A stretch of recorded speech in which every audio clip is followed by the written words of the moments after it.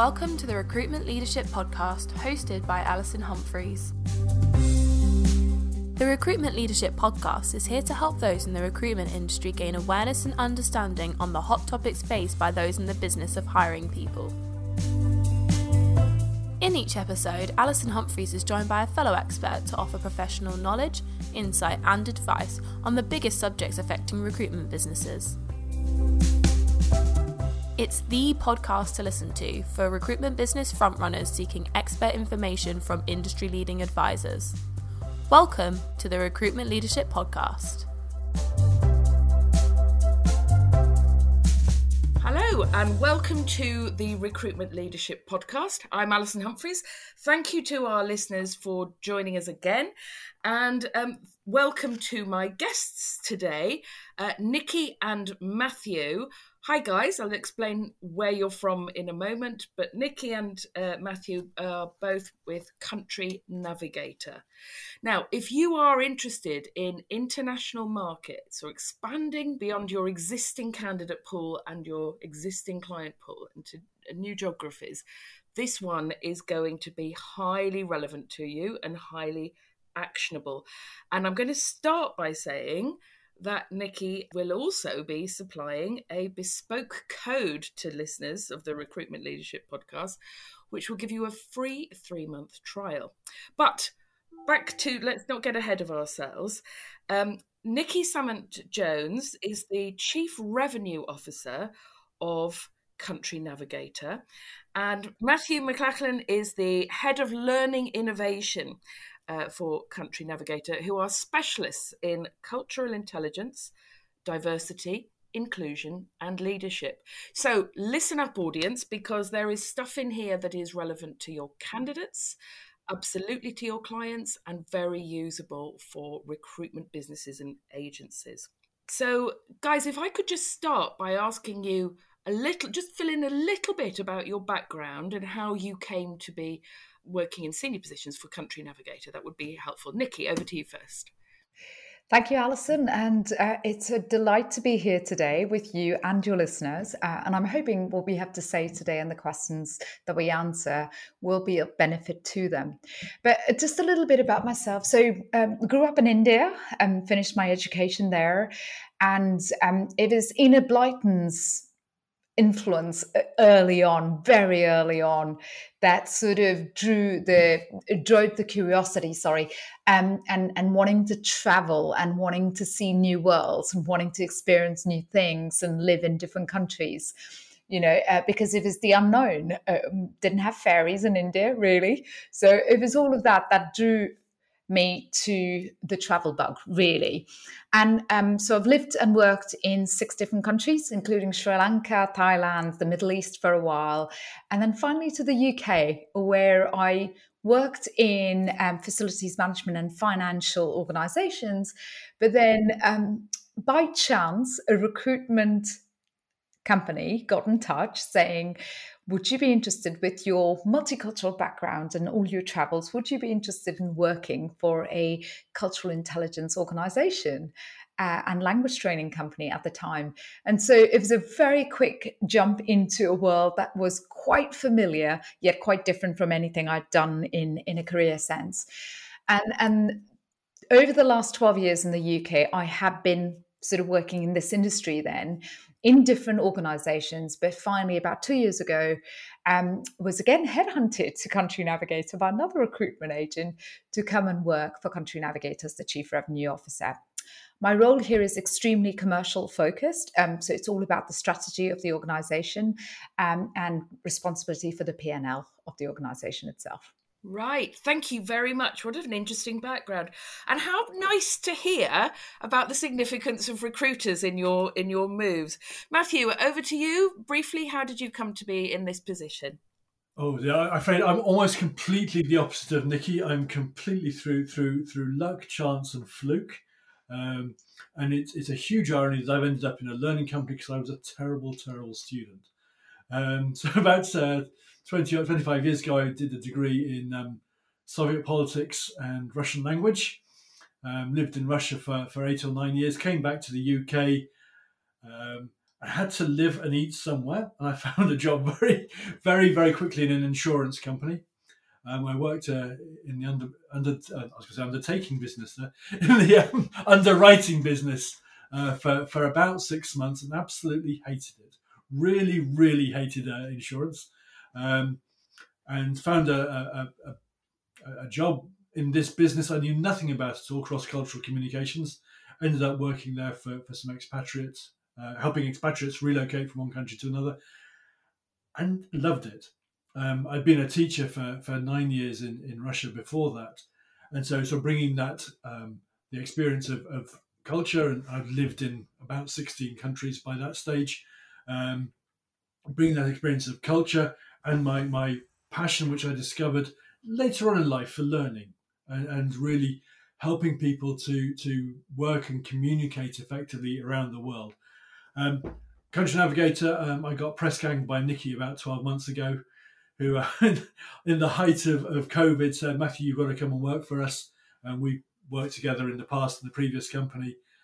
So she dragged me out of what was at the time my ideal job at the University of Surrey, and dragged me into an even more ideal job at Country Navigator, where I'm responsible really for all the learning content, for the learning strategy, and really ensuring that the content we're delivering to people meets the needs of real businesses and real people.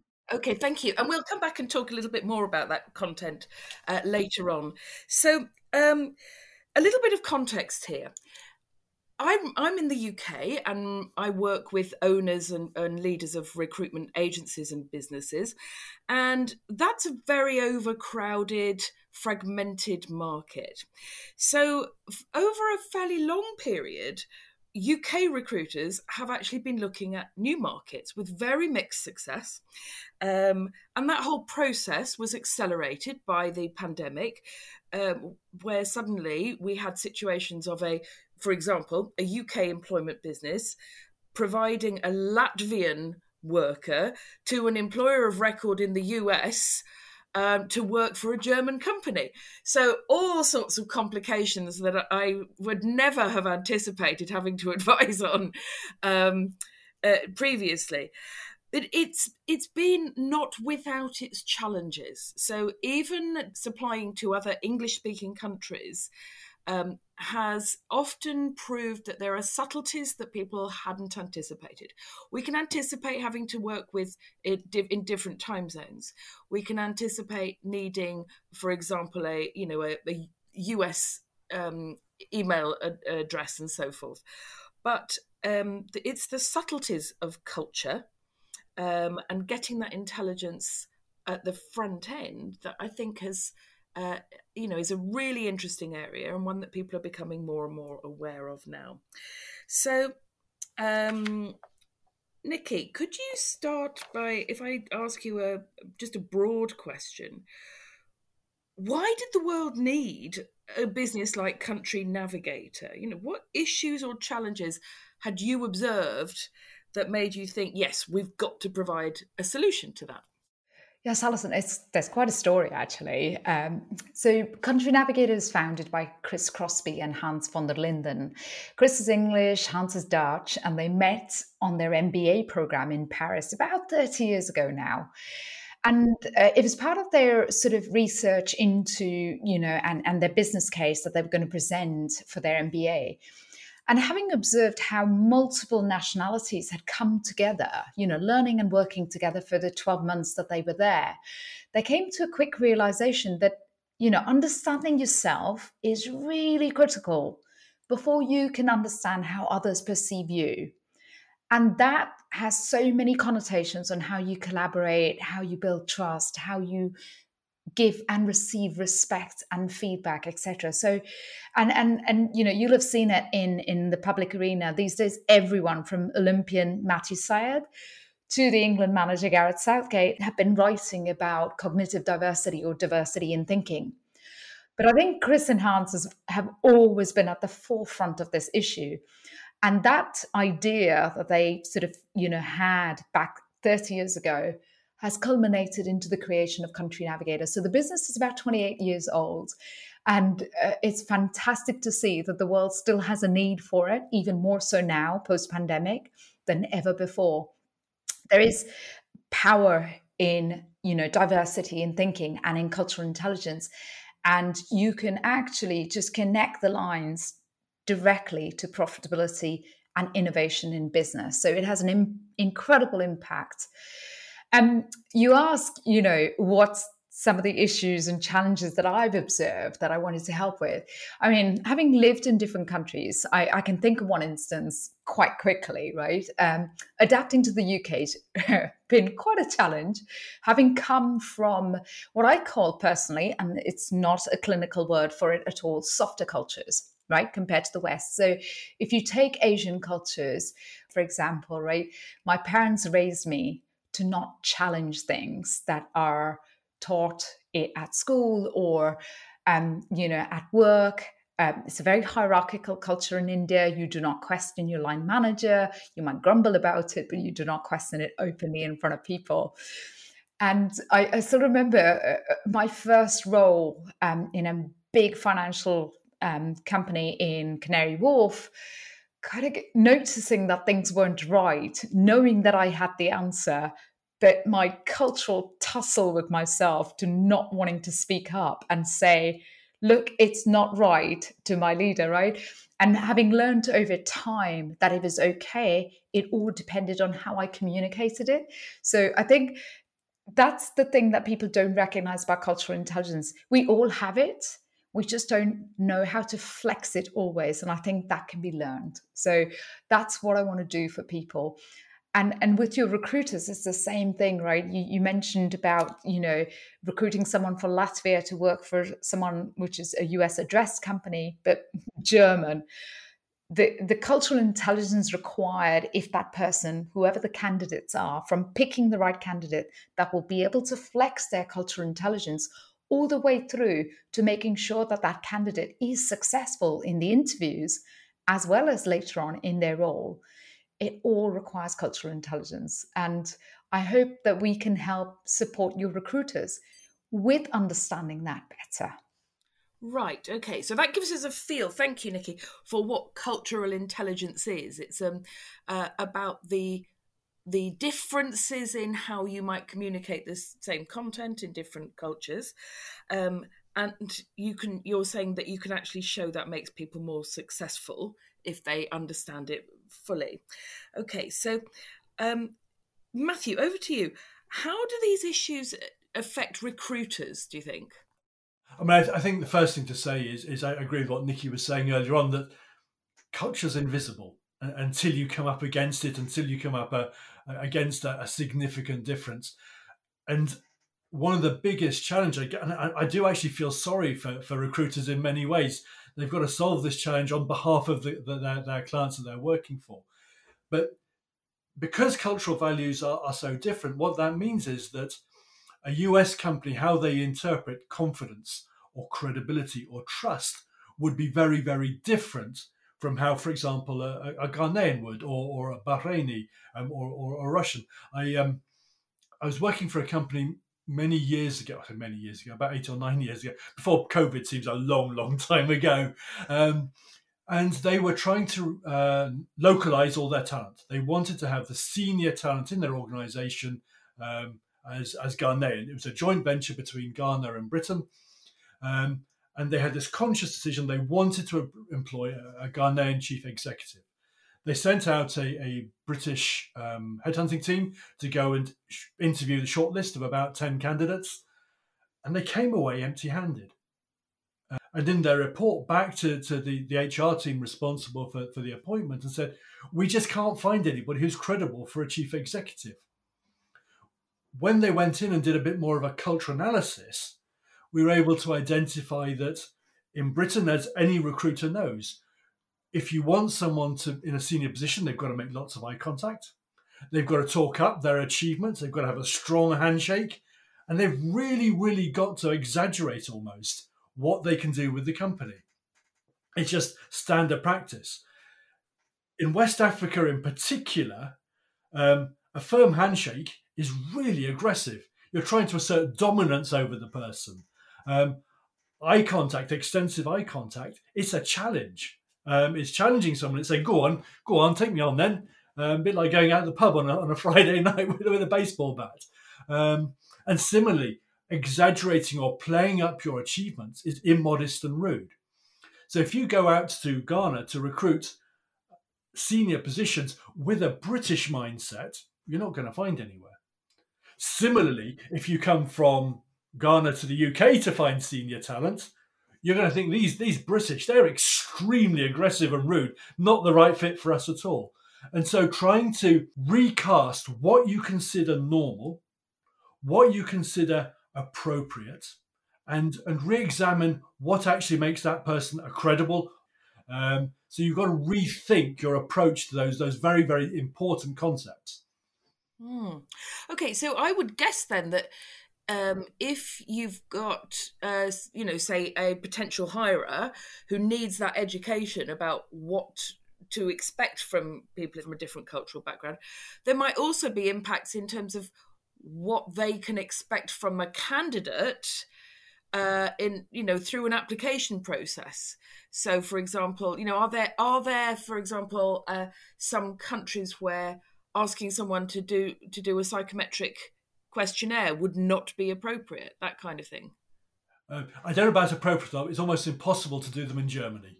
The works councils in Germany do not like psychometric testing of any kind, shape or form. For those who don't know, works councils are like trade unions, but on acid. And within an organisation, the trade council has a voice on all policies, on all activities that the company creates. They usually have a place on the board as well. But psychometric testing in Germany is a big no-no. Okay, so let's just narrow in on what practically Country Navigator does to help in these situations. Nikki, could you talk us through how the system works and what it won't do would be helpful as well? Absolutely. So just to be really clear, because we get asked this question multiple times by HR teams at the corporate clients that we work with, right? Will Country Navigator help me select the right person for an international role? No, that's not what it's intended to do at all. But what it does for individuals, for candidates that you would like to put forward, and I'll give you a concrete example first and then walk you through what the platform can do for your audience, right? So let's say you've got 3 or 4 different candidates that you've shortlisted and you're going to set up interviews with your end client. Now, that could be an international client, that could be a local client in the UK. There are benefits to both, because I think cultural intelligence, and I think a lot of people sometimes misunderstand it and think it's only relevant when you're working across borders. Cultural intelligence is about being able to effectively look at a situation, understand what's going on in terms of the communication, and being able to flex your personal style to be able to do multiple things, to adapt, to perhaps blend, to co-create something, etc., right? Now, so that means within the UK, and we know how multicultural the UK is, but we also know that no 2 English people are alike, for example, right? Each person has a different way of doing things in an interview, for instance. So what Country Navigator can do for your recruiters in allowing them to prepare these candidates for the interviews is look at their personal style. So how do I like to do things, right? So we have the World's Prism profiling tool. It's a cultural profile, and it's a series of 45 statements that allows you to understand how you like to do things at work. There are 9 cultural dimensions in total, including how you like to communicate, how you make decisions, whether you like to take risks or you're more risk averse, and how do you perceive time, among others, right? All of these impacts on how you like to do things at work, how you build trust, how you build relationships, how you collaborate, etc.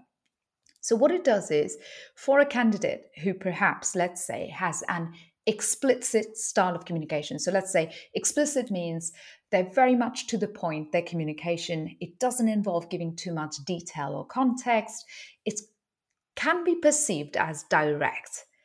If they are being interviewed by a group of a panel of people, perhaps, who are less explicit in their communication style, and you can get that when you're at an interview quite quickly, then being very direct and not giving enough context to someone who has a style different to yours is going to be seen as a candidate that's not right for this role, perhaps, right? Because we're all looking for people like ourselves, whether we like it or not.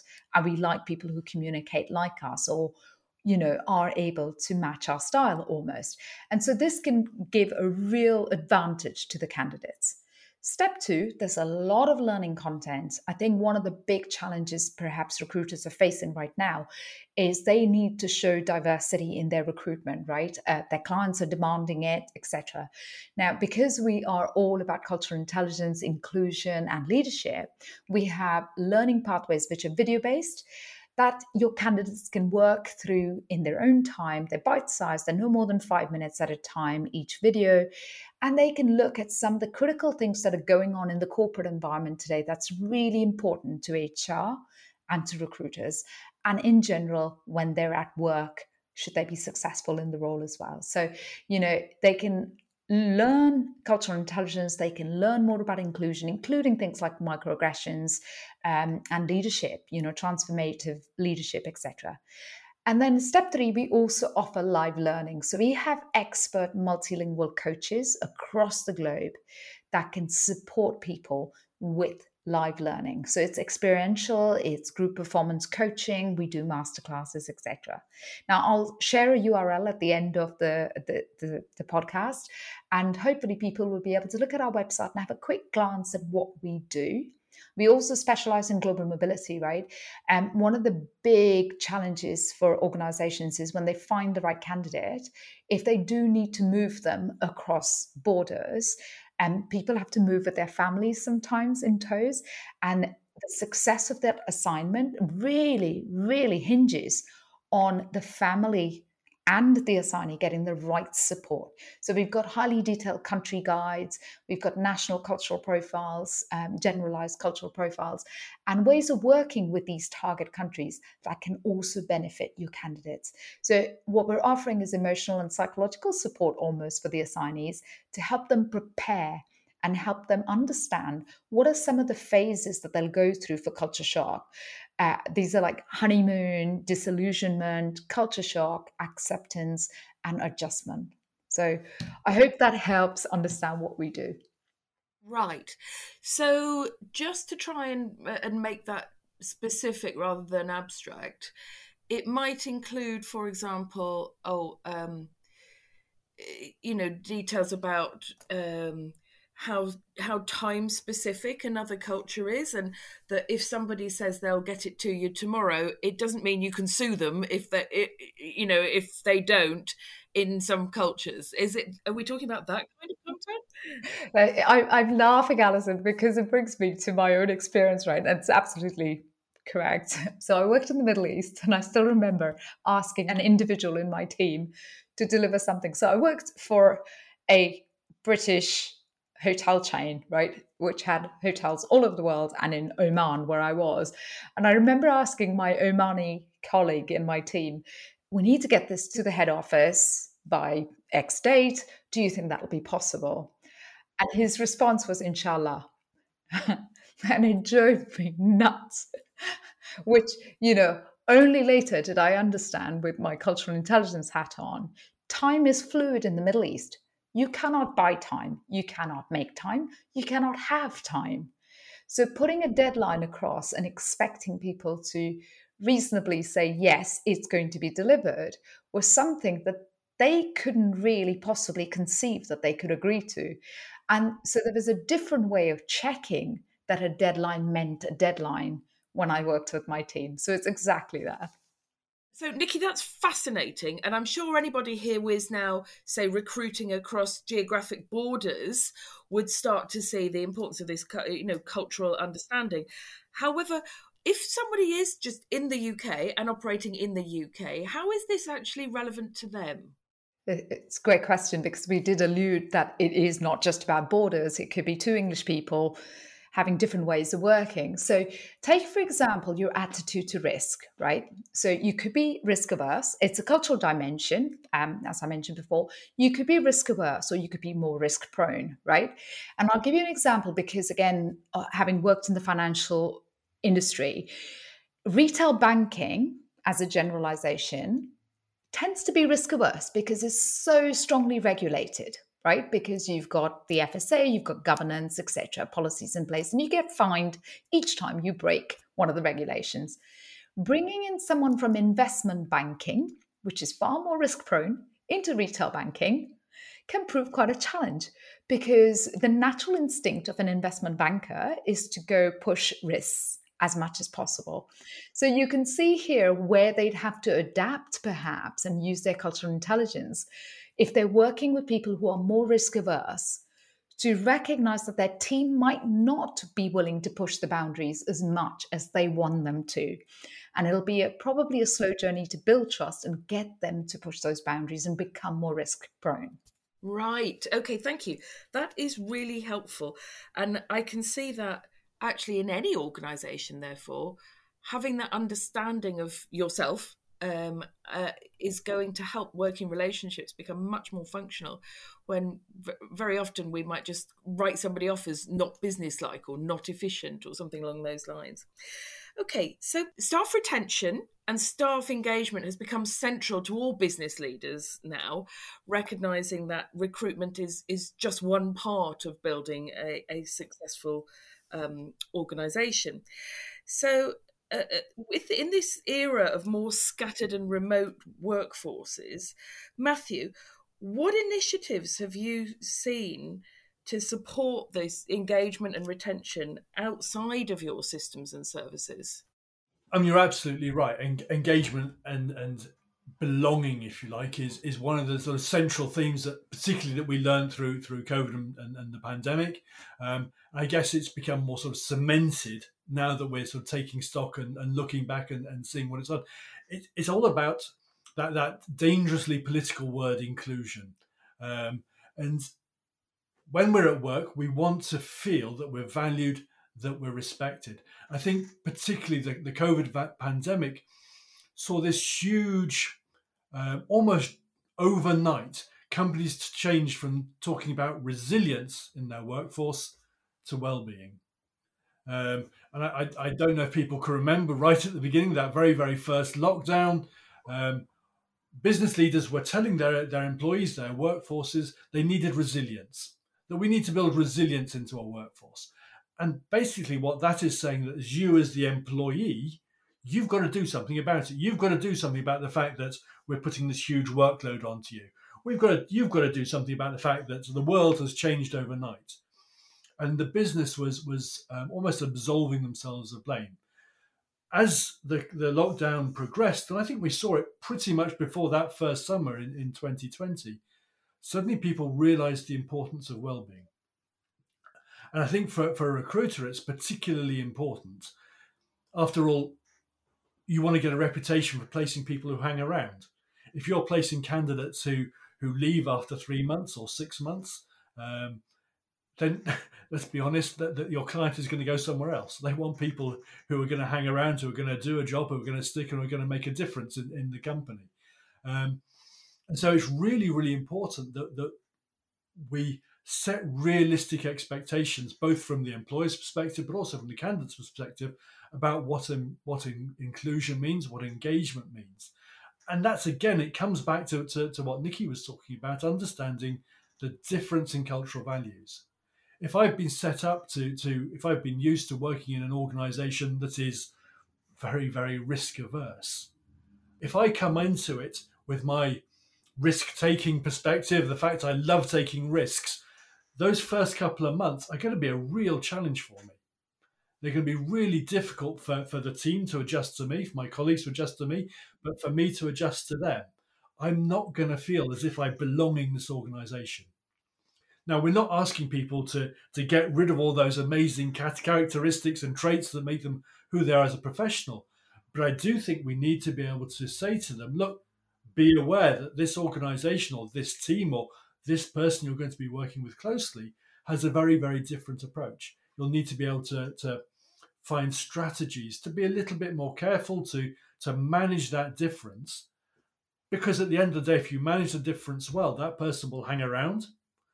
They will give much, much more value into the business, and you'll benefit from the cognitive diversity, that diversity of thinking that Nikki was talking about earlier on. And we know very well that if you have high cognitive diversity, there's an impact on profitability. There's an impact on creativity. Right. Okay. And that's quite well documented, isn't it? Thank you, Matthew. Could I just add, Alison? So one of the things that recruiters, I mean, the duty of care is not just to the client, it's also to the candidate. And a lot of the diverse talent now really wants to know, is an organization truly diverse? Right? Do they believe, or is the diversity policy and the inclusion policy just a tick box exercise? And that's another area where I think the recruiters really need to have cultural intelligence themselves as well when they're talking to clients, to be able to ask those questions to really help a candidate assess as well. Because part of that well-being thing for diverse candidates, culturally diverse candidates now, is making sure that they can bring their whole self to work. And that is their race, their color, their gender, their generation, their ethnicity, all of that. So I think it's a very strong tie these days between inclusion and well-being. Okay, and it's an interesting point, and one that we've raised on earlier recruitment leadership podcasts, is that diversity is not a matter of compliance. It is actually a massive bonus to your organisation's efficiency, to its success, and even financially, it's all quite well documented.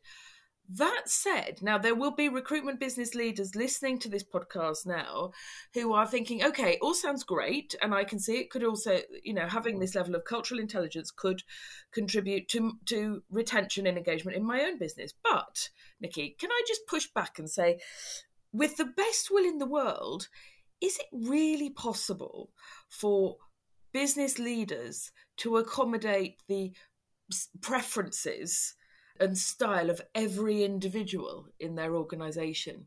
It's a great question. One that I, actually agree as a leader myself that it's a very difficult one, right? Because I think to myself, is it fair that a person in my team is allowed to leave early because they need to collect their child from nursery, for example, right? But it's not okay if somebody else is transparent enough to say they need to book some time out to go to the gym. Who decides and who says what's important to the individual? To a person who doesn't have any children, the gym is really important. It's really, really critical to their well-being and mental health. To someone else who has a family, it's really important to be there to pick their child up. I think that the balance here is to become more outcome focused, not process focused. I'll give you an example from my own personal life, right? I love working late into the night after sort of 8, 9 o'clock in the evening because it's really quiet. I've got my son to bed. We've read together. We've done things, together. And it's lovely. And I've given him 100% of me rather than kind of fighting with work and him to try and make time for both. And I find that when it's quiet, I'm lucky my husband works shifts as well, which helps a little bit, right? I'm at my most creative because it's so quiet. It's lovely and I can really focus on the task at hand. So, I think for an employer, there are great benefits to having diversity, particularly cognitive diversity. An example of that is think about, if you had 6 robots and you asked them to do something or you asked them a question, they would all give you the same response because they don't have cognitive diversity. However, 6 people, if you pose that same question to, they probably will all have a different perspective. And it's from that diverse perspective that innovation and critical thinking emerges. And it's proven that organizations with more inclusive, diverse workforces, they outperform their competitors by nearly 35%. Right. Interesting. And I would absolutely, I want to agree with everything you said. I am just thinking about some of the practicalities, though. If I have a policy, for example, about, attendance in the office or about dress, for example, then accommodating everybody within that is sometimes in effect going to just completely disable the policy. And presumably I had that policy in order to achieve a business goal. Yeah. So it is a really complicated one, isn't it? Question back to Matthew, if I may. Matthew, why should recruiters care about diversity in their own businesses when and that of their clients, when actually the truth is a lot of clients are still saying, just send me CVs that look like people like me? Yeah, they want to see somebody who's already doing the job that they're trying to recruit for, who has got a recognizable career history, something that looks similar to their own, career advancement. And if just to exaggerate that for a moment, for a lot of people, they're looking at a CV and they're thinking, right, I want to see someone who doesn't have gaps in their employment, who has had a linear progression in their career to this position, not gone off and done different types of roles. And that's really describing a model of a sort of 1950s man who could, number one, completely prioritise their career because the wife was at home. Number two, who never was going to take career breaks because they never had any other really leading priorities other than earning and so forth. So what would you say to recruiters who get those demands from their clients? I mean, it is one of the most common questions we come across, and I don't know who to attribute this very simple anecdote to. But if we never did anything differently, we'd still be lying on our backs in nappies, drinking milk from bottles. And one of the huge things about diversity is it gives us the opportunity to do things differently and therefore better. But I suppose if you look at it from a different perspective, if you don't care about diversity, you're dismissing 75% of the talent pool. And it's common sense that if you choose between two people, you're going to have a less good option than if you're choosing from 10 people. And if you're only looking at people who look like me, middle-aged white men, I've got a nice linear career progression. I don't have any significant gaps in my CV. My CV is particularly well written, I think. It doesn't have any spelling mistakes in.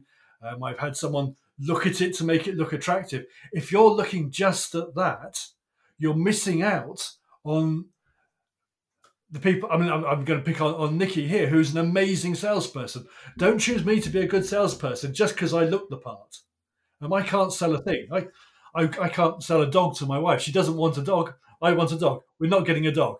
Nikki's the person you want, but she doesn't look like me, and she doesn't have the same background. Right. So actually, one of the most important drivers behind looking again at diversity and bringing on being aware of cultural differences is actually down to this sort of massive candidate shortage that lots of markets are currently experiencing. Yeah, I mean, 120,000 people left their jobs this month because they felt they weren't included in their workplace.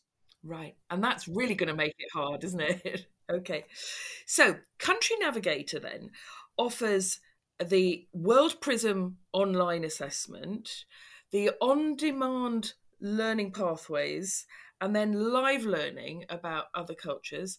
And it will essentially make, if you're a recruitment business leader or you're talking to your clients, it will make their business more effective and help with retention of staff. Now, Nikki, you very kindly offered to give listeners to the Recruitment Leadership podcast access to a unique URL, which will give them a free trial, I think. Is that correct? That's absolutely correct, Alison. Can you tell us, how, Nikki, we're all agog, how to access this? And if they want to contact either of you directly to discuss it, how they could do that as well, if you wouldn't mind. Yeah, absolutely. So the URL to use will be www.countrynavigator.com/3-month trial. So I'll post it on the chat as well, Alison, so somehow you can print that onto your podcast listeners will be able to access it. But also they can contact us directly, either Matthew or me, on inquiries, so inquiries, not inquiries, so with an EN, at countrynavigator.com. And what we're offering, especially to your listeners, I mean, we do a demo trial for 2 weeks normally, and you'll find that on our website. But what we're offering as a special to your listeners particularly is a 3-month trial for free, so they can have time. I know recruiters are overwhelmed. I know their clients are overwhelmed, but they can have 3 months to look through some of the content and hopefully take that first step towards developing greater cultural intelligence and inclusive behaviours. That is an exceptional offer. So thank you very much for doing that. Really appreciate it. I'm fascinated to go on and have a look at all the resources there myself. So Nikki, Matthew, Country Navigator, thank you very much for joining us. So that was www.countrynavigator.com/3-month trial. And this has been the Recruitment Leadership Podcast. I'm Alison Humphreys. This is just an example of some of the issues that I work through with my clients. And if you'd like to discuss my services, you can contact me on alison@recruitmentleadership.co.uk. Nikki, Matthew, thank you very much for joining me. Thanks, Alison. It's a pleasure, Alison. Thank you for having us.